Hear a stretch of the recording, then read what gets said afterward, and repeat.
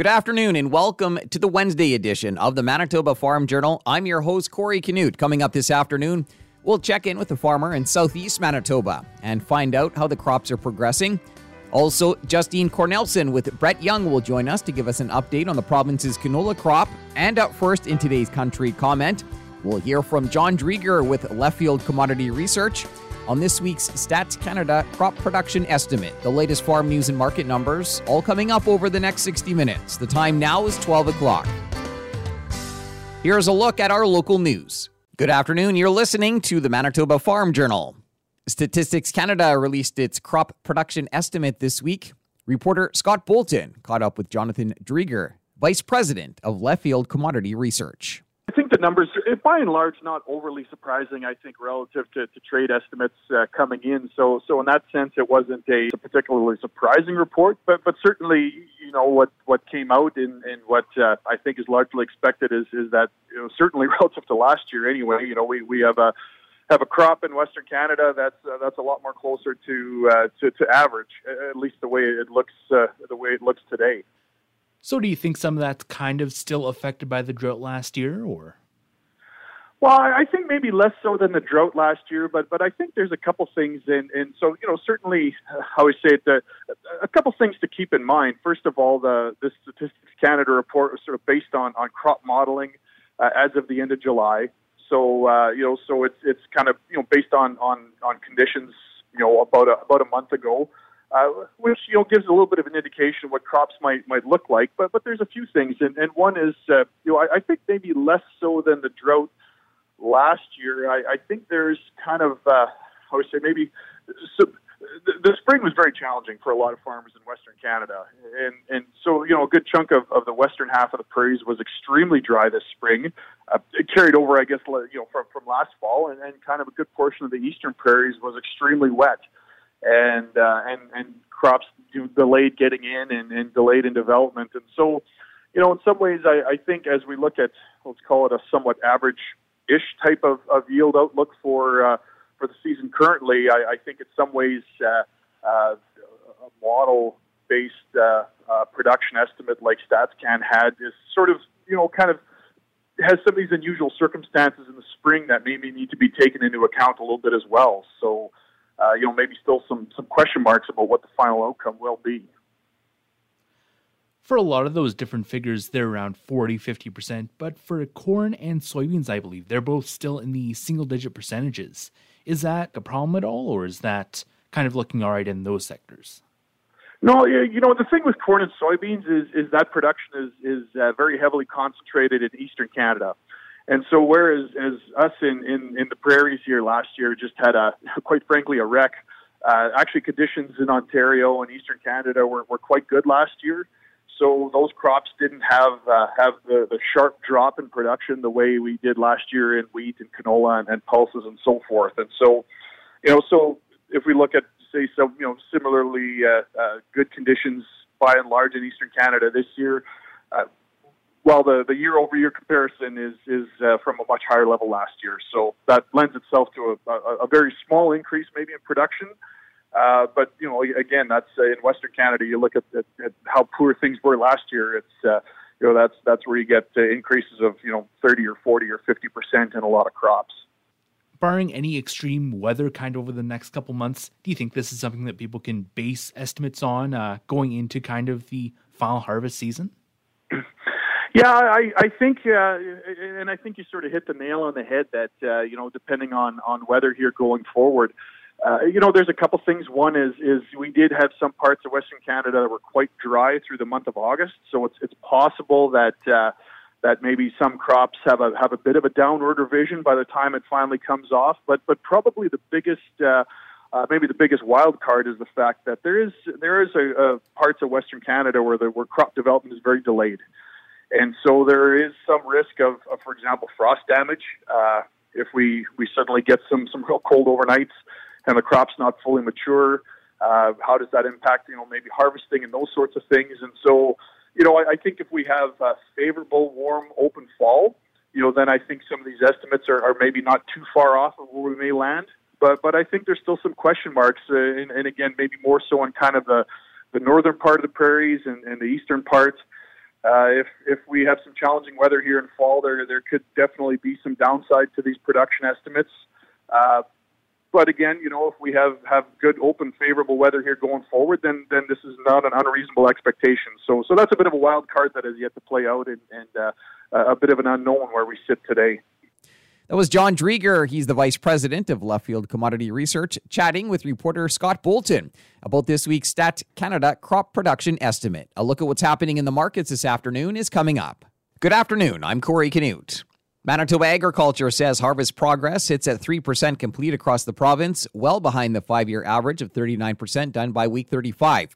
A combination of delayed seeding and high humidity and frequent rains that have slowed crop dry down. Crop condition looks good to very good in most parts of the province. Field pea harvest made good progress this past week, while the bulk of the crop has been desiccated. Yield averages are close to 60 bushels per acre. Spring wheat harvest is expected to become widespread later this week as crops dry down and weather forecasts remain warm and sunny. Lodge crops have disrupted smooth harvest operations in peas and some cereals so far. Heavy rains and wind in the previous 2 weeks have resulted in lodge crops and increased losses at the cutter bar. Manitoba Pulse and Soybean Growers is giving an update on the province's soybean crop. Here's production specialist Jennifer McComb-Taru. For soybeans, we are at the R5 to R6 staging, so where seeds are continuing to fill in the uppermost pods, with some having full seed. Soybean aphids continue to be present in fields at varying thresholds. So if your soybeans are at R6, the full seed stage, research has shown yield loss from aphids to be minimal. But if you're not at R6, continue to monitor for soybean aphids. As well, those aphid predators. Rain can also reduce populations. So if you did receive some recently, this can also help. Canada's weed hunters are setting their sights on natural alternatives to herbicides. Dr. Andrew Mackenzie Gopsill is a research scientist with Agriculture and Agri-Food Canada at the Charlottetown Research and Development Centre. So we're evaluating abrasive weed management or projectile weed management. It goes by a couple of different terms. And it's really exactly as it sounds like. We're shooting a material directly at our weeds to try and control them. So we're using essentially just commercial sandblasters and passing different types of grit and evaluating control of several priority species and a couple of different high-value crops across Canada. Mackenzie Gopsill says they're evaluating walnut shells and corn grit. He notes there is minor crop damage that can occur during the process. The technique was first developed by University of Nebraska researchers for weeds affecting corn crops. And Stats Canada is reporting that farm cash receipts for Canadian farmers totaled $43.9 billion in the first half of 2022. That's up $5.6 billion from the same period last year. Program payments, livestock receipts, and crop receipts all increased from the same period a year earlier. During the first half of this year, program payments rose $2.8 billion to $4.3 billion, largely as a result of increases in crop insurance. Livestock receipts rose 13.6% to $16.2 billion in the first half of 2022, as most of the commodities brought in higher receipts. That was a look at today's farm news. I'm Corey Canute.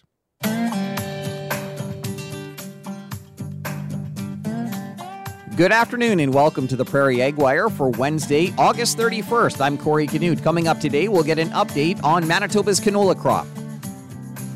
Canola harvest is just getting underway across the prairies. We got an update on the Manitoba crop from Justine Cornelson with Brett Young.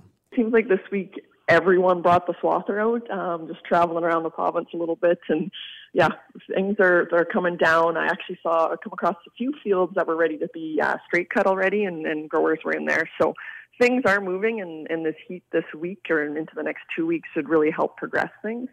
I think a lot of acres are going to end up being swathed just based on how late seeding was within the province, but then also crop variability. So dropping it down in the swaths kind of allows everything to mature, and it's just an easier way to kind of keep a control on it, and I think to help split up the harvest season. Right, a lot of those fall cereals have come off already, and then a bulk of our crops are all going to be kind of done around the same time this year. So putting a few things down in the swath just kind of helps push it in the right direction. Talk a bit more about what farmers should be looking for that 60% seed color change. Yeah. So that is kind of the earliest you want to go in, or optimal timing to go in for swathing. Last year, Canola Council did a grower survey and found that a lot of growers are still going too early. And what happens when you go early is you're not locking in a bunch of that yield. You're leaving a bunch of it out there in the field because those plants will never reach full maturity. So waiting to that 60% seed color change is so extremely important. And how you do that is looking at seed color change, typically where bulk of your yield is. Depending on the year, that changes, but usually that's on your main stem of the plant. You open up pods there. They should be brown and firm, solid at that point. As you move up the plant, kind of that middle range, there's a bunch of change occurred. So you're going to have green and brown seeds, and then at the top of the plant, you'll have green seeds, but they are firm, so they're no longer able to be crushed within your hand. So like I said, that's so extremely important to go through that and really assess your entire field as a whole and where that average crop stage is at. And, from what you've been seeing out in the field, how is the canola crop looking? Really good. It's been kind of a great summer for it once it did get into the ground, right? We were warm, but not above and beyond and really hot like we were last summer. And we had lots of moisture and then cool overnight lows. So there wasn't many nights where we had that really elevated extremes, like in comparison to last year. So perfect conditions for canola, right? It is a cooler climate crop. It'll be interesting to see what the combine starts to report. But some of the early yield reports coming out of, kind of Winkler, Carmen area puts the crop around that 50 bushels, give or take. And I think out towards the southeast, we're seeing in that kind of 40 to 50 range. So it's projected that a bunch of these later crops will have kind of a higher yield potential. So only time will tell. Any insect issues here at this point, or? There's been a few, there's always late season flea beetles. They're there. They're typically feeding on anything that's left green. So you will see them up eating on those greener, immature pods. But they're not typically a pest of concern right now. Up into the Swan River Valley area, into that northwest, we are seeing quite a bit of lygus again. And so there are a few fields that have been sprayed, mainly because they've hit that economic threshold. So it's important to get out there while assessing your seed color change and see what's going on. Also a really great time to do your disease survey as we're waiting. As you're out there checking seed color change and then out there even swathing, go and pull a few plants and assess for damage. High moisture year is really good for our fungal pathogens. So something like sclerotinia, blackleg, you're going to likely see a bunch of that this year just based on weather alone. Talk a little bit about desiccation and what farmers should pay attention to there. Yeah, we're going to see some of that, like you said, coming back to just variability in crop maturity. With desiccation, there's different products for different times and kind of different end goals. So that's something to really know the product and what you're going with. If you're going something with a Reglone iron, right, that's applied when the crop is really mature and it's just going to finish it down that much quicker. So that's a product you use kind of later on. If you're going in a little bit typically earlier with a glyphosate or something like a heat, you're going to have to do that a little bit earlier, and it takes some time. It takes a week or 2 weeks for that crop to slowly dry down. It's not as quick as the Reglone ion. So, like I said, it's managing weeds. This year, the weeds also did really well in the wet conditions. So, like I said, if you're going in there, you're likely trying to knock down some specific weed species. So look at your products that you're applying and make sure that's actually coverage on it. Something like your heat products right there, they work on only broadleaves. So, right, if you're trying to control some other grassy species, you're going to have to add in your glyphosate or something else in there to dry the crop down. Of course, with any desiccation, check your pre-harvest intervals, right? How long before you can actually go in there and then harvest the crop. That was Justine Cornelson with Brett Young giving us an update on Manitoba's canola crop. That's it for the Prairie Ag Wire for today. If you have any questions or opinions to share, send them to us by email, thefarmdesk@goldenwest.ca. I'm Corey Canute. Thanks for listening and have a great afternoon. The Prairie Ag Wire will return tomorrow on the Golden West Farm Network. Time now for a look at the farm calendar. Reunion Days at the Pembina Threshermen's Museum takes place September 2nd and 3rd. The museum is located between Winkler and Morden along Highway number 3. Fall on the Farm takes place September 5th at the Mennonite Heritage Village in Steinbach. The Cultivate Sustainability Conference and Trade Show is planned for September 7th at the RBC Convention Centre in Winnipeg. You can register at foodbeveragesmb.ca. And looking ahead, the Manitoba Forage and Grassland Association is hosting its 5th annual Regenerative Agriculture Conference November 14th and 15th in Brandon. Continuing with the Manitoba Farm Journal here on this Wednesday afternoon. Reporter Shannon Dewick chatted with Randolph area farmer Lyle Peters on Monday about this year's harvest. At that time, Lyle had yet to start with the harvest. Have you heard any early yields or are the neighbors talking about what the crops look like this year? I haven't heard anything from the neighbors yet. It looks like the wheat is pretty good, I think. We're hoping to have very good yields on some of the earlier crops, yes. What about some of those longer season crops? It looks like the longer season crops are also quite good. They were able to use some of the moisture that we got. The only issue will be some of the areas that got drowned out from all of the large rains. Where it didn't drown, it looks like they're very good. When do you think harvest might then begin for you guys? I think we're hoping to start now on Wednesday if we can get some sunshine. So then potentially August 31st. How does that compare to other years for your farm there? This is very late.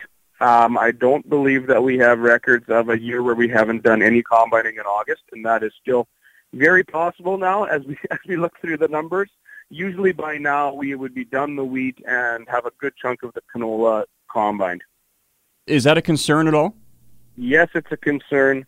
The concern is that you still only have so many days before it could snow. And when you start on the 5th or 10th of August, then you have that many more days before the first chance of snow. So yes, the technology and machinery capacity is very good, so we have the ability to get lots done if we get a bunch of nice days in a row. But the concern is a rain like today where you lose some time, and how many days like that will we have between now, let's say, and Halloween. How many weeks does harvest last for your farm? That depends. It depends obviously so much on the weather. We need probably about 10 days for each of the 4 major crops. So we need 10 nice days, let's say, for wheat, and then 10 nice days for the canola, and then we would be into the later crops. Ideal weather for the next number of weeks would be dry and stay above freezing, hey? Yes, sunshine and dry and no frost would be the 3 things that we would ask for now, yes.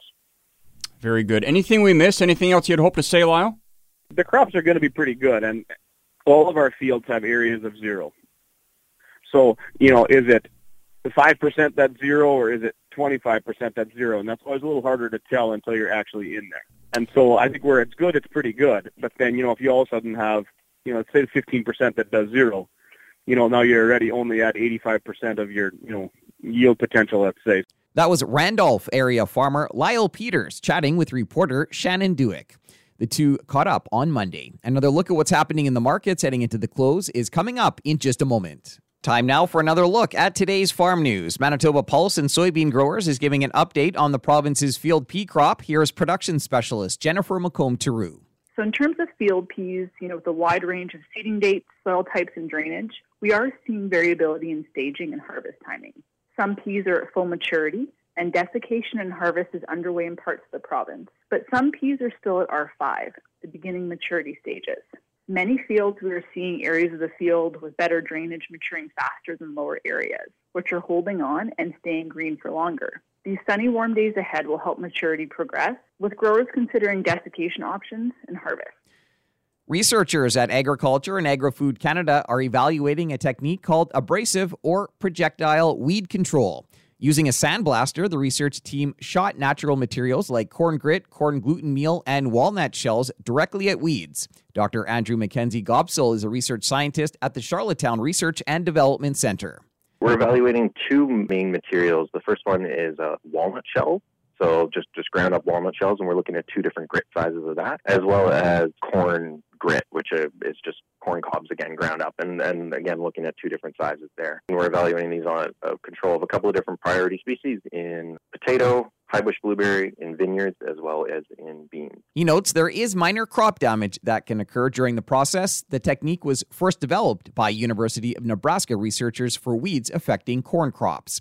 And Federal Ag Minister Marie-Claude Bibeau has announced an initial list of designated regions in Alberta, Saskatchewan, and Manitoba where livestock tax deferral has been authorized for 2022 due to extreme weather conditions. The livestock tax deferral provision allows livestock producers who are forced to sell a significant amount of their breeding herd due to drought or flooding to defer a portion of their income from sales until the following tax year. The income may be at least partially offset by the cost of reacquiring breeding animals, thereby reducing the potential tax burden associated with the original sale. Eligible regions have been identified based on weather, climate, and production data in consultation with industry and provinces. The criteria for identifying regions for livestock tax deferral includes forage shortfalls of 50% or more caused by drought or excess moisture. The Government of Canada will continue to monitor conditions across the country to determine whether the addition of other regions throughout the year are required. For a full list of affected regions, visit the Government of Canada website. I'll be back after this to wrap up today's program. We've come to the end of another Manitoba Farm Journal. I'm your host, Corey Canute. If you have any questions or comments, you can reach us by email, thefarmdesk@goldenwest.ca. Today's closing numbers with more in-depth commentary on what's happening in the markets is coming up at 10 to 2 on the Markets Farm program. Coming up on tomorrow's show, we'll get an update on the province's cereal crops. Thanks for listening and have a great afternoon. Hope you can join us back here tomorrow starting at 12 noon.